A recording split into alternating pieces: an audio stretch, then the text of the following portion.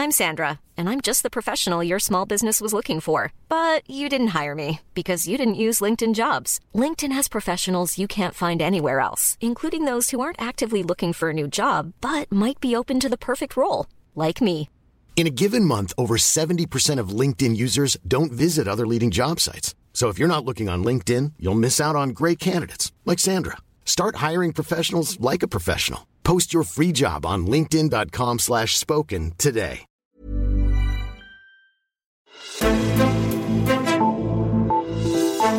Søren Hove Ravn, hvorfor skal jeg egentlig bekymre mig om, hvad der foregår i den europæiske centralbank, og hvem der er chef der? Det skal du for det første, fordi eurozonen er en meget vigtig samhandelspartner for Danmark, og for det andet, fordi vi fører fastkurspolitik over for euro. Within our mandate, the ECB is ready to do whatever it takes to preserve the euro. And believe me, it will be enough. Ja, whatever it takes, koste hvad det vil, euroen skulle reddes. Sådan sagde ECB-chef Mario Draghi, som vi hørte her. Den bemærkning, og det den afstedkom ved uden tvivl, ja, er det faktisk allerede skrive hans navn ind i historiebøgerne om europæisk politik i eurokrisens tidsalder. Nu er jagten på hans efterfølger så gået i gang, for Draghi stopper i ECB til oktober. Og det er et kompliceret og højpolitisk spil, der er i gang lige nu, og som vil blive en faktor i vores allesammens hverdag i fremtiden. Mit navn er Esben Schøring, og du lytter til Altinget Azure. Ja, Søren Hove Ravn, inden vi går i gang, så skal jeg lige sige, at du har smidt adjunktkampen, og nu er blevet lektor på Økonomisk Institut på Københavns Universitet. Tillykke med det. Tak skal du have.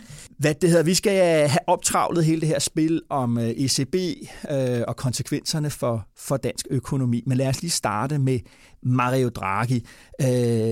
Som sagt, som jeg sagde i oplægget, så vil hans navn helt sikkert blive indfældet i historiebøgerne, når de skal skrives om krisen i euroen og politik fra 12 og frem til nu. Hvad er det, Draghi taler om her, og hvorfor er det så vigtigt for ECB og for EU? Man kan sige, at den her tale blev holdt på toppen af eurokrisen, hvor der reelt var tvivl om euroen ville fortsætte med at eksistere i den form, vi kender den. Og den her tale er ligesom blevet skelsættende for, at det var fra den dag gik det fremad for euroen og for eurozonens økonomi. I første omgang langsomt, og så stille og roligt med et lidt mere blomstrende opsving på det seneste. Og hvor den her tale sådan set blev startskuddet også til en række programmer, som så blev lanceret efterfølgende, kulminerende med det egentlige opkøbsprogram, kvantitative lempelser, som blev sat i gang i januar 2015.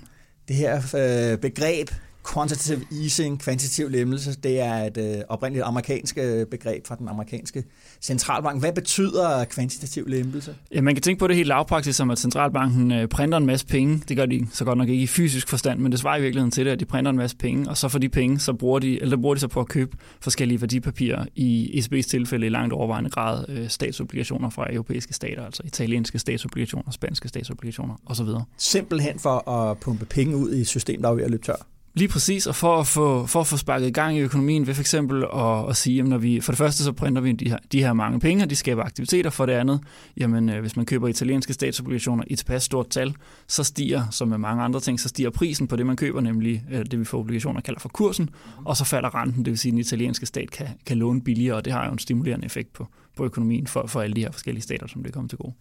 Og hvordan har det virket, det her program?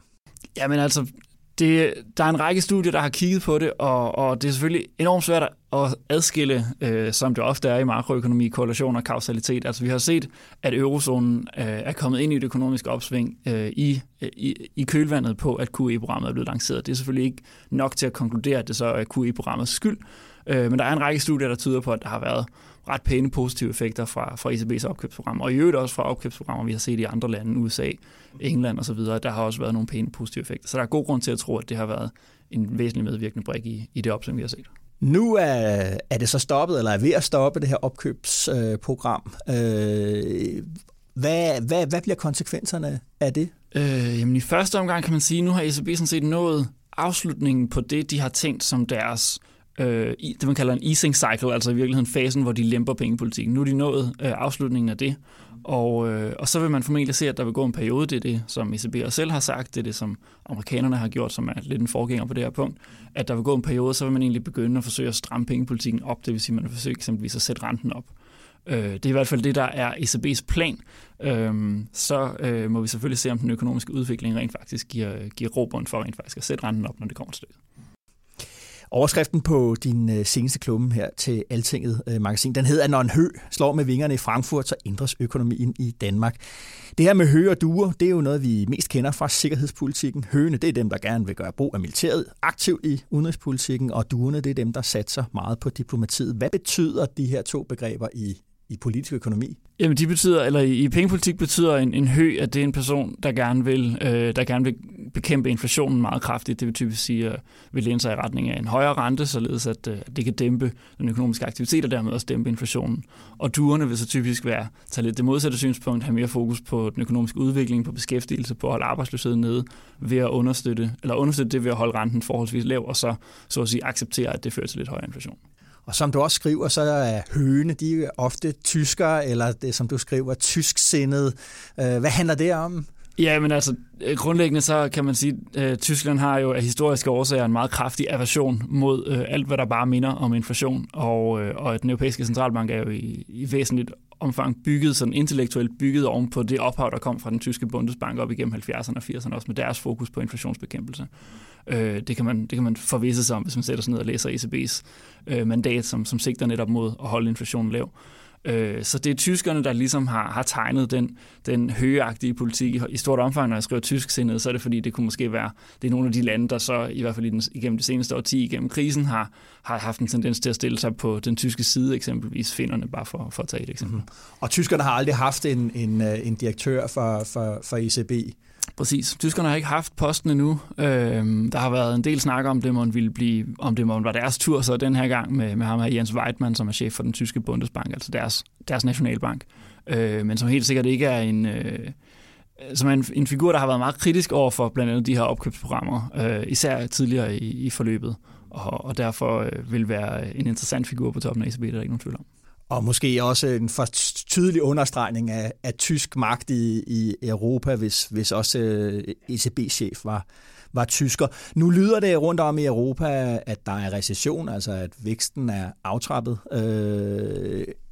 Hvis det billede holder, hvis vi træder ind i en fase nu, hvor væksten bliver lavere, når nu ECB har brugt QE, kvantitativ lempelse, meget lav rente, hvad har man så af redskaber derfra, hvis det program bliver stoppet nu? Jeg tror ikke, man vil kalde det recession endnu. Jeg tror mere, man vil tale om, at opsvinget ligesom er ved at tabe luft og ved at miste fart.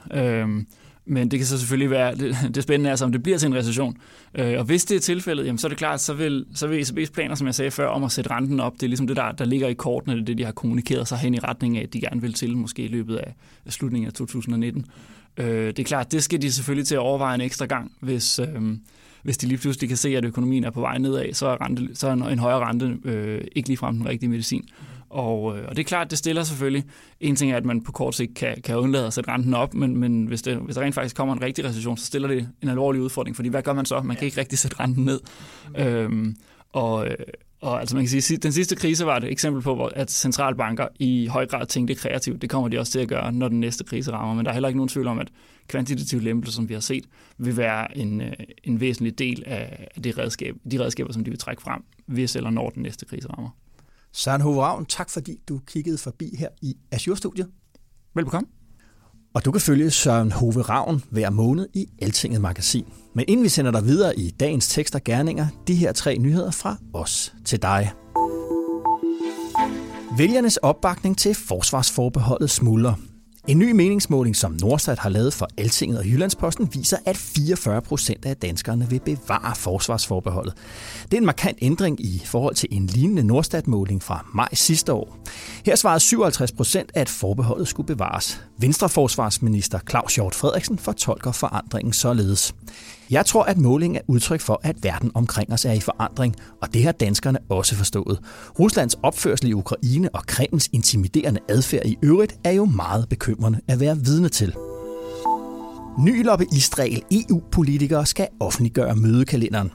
Ja, fra nu af skal ordførerne på de enkelte lovforslag offentliggøre, hvilke organisationer, foreninger og firmaer de holder møde med, mens de arbejder med at lave lovgivningen.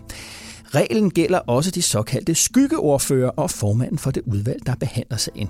Det modtages med kyshånd af korruptions-NGO'en Transparency International EU, der kæmper for mere åbenhed i EU's lovgivningsprocesser. Det er en glædelig nyhed. De nye regler skaber mere troværdighed blandt EU-politikerne. Nu mangler vi bare for mere gennemsigtighed i ministerrådet. Det er stadig en black box, siger talspersonen Vitor Texeria fra Transparency International.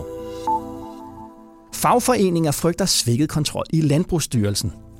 Planerne om, at Landbrugsstyrelsen fra 2020 vil begynde at afskaffe andensagsbehandling på en række tilskudsordninger og erstatte det med flere risikobaserede stikprøvekontroller, møder kritik i både HK og DJØF. Vi har fra andre områder set den risikobaserede kontrol ikke altid fungerer tilstrækkeligt til at opfange fejl, eller hvis der er uhensigtsmæssigheder i systemet. Det siger Peter Raben, næstformand i HK Stat. Socialdemokratiet de bakker den kritik op, mens fødevareminister Jakob Ellemann-Jensen afviser. Alt det kan du læse mere om på altinget.dk. Tak fordi du lyttede med. Har du ris, ros eller forslag, så skriv til os på podcast@altinget.dk. Mit navn er Esben Schøring, og du er blevet ført ajour. God dag og god vind.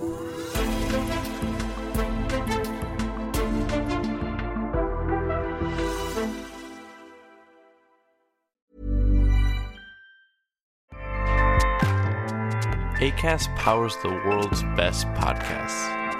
Here's a show that we recommend. The Real Housewives is a guilty pleasure for most, but if you're looking to not feel guilty about that pleasure, tune in to Everything Iconic with me, Danny Pellegrino, where I break down all the messy moments and behind-the-scenes antics of Bravo's popular franchise. And on Everything Iconic, I also interview celebrity guests like Kelly Ripa, Keke Palmer, Drew Barrymore, Cameron Diaz, and more about their guilty pleasures, their past work, and so much more. So if you're pop culture obsessed and find yourself watching way too much reality TV like me, tune in to Everything Iconic with Danny Pellegrino, wherever you listen to podcasts. Acast helps creators launch, grow, and monetize their podcasts everywhere. Acast.com.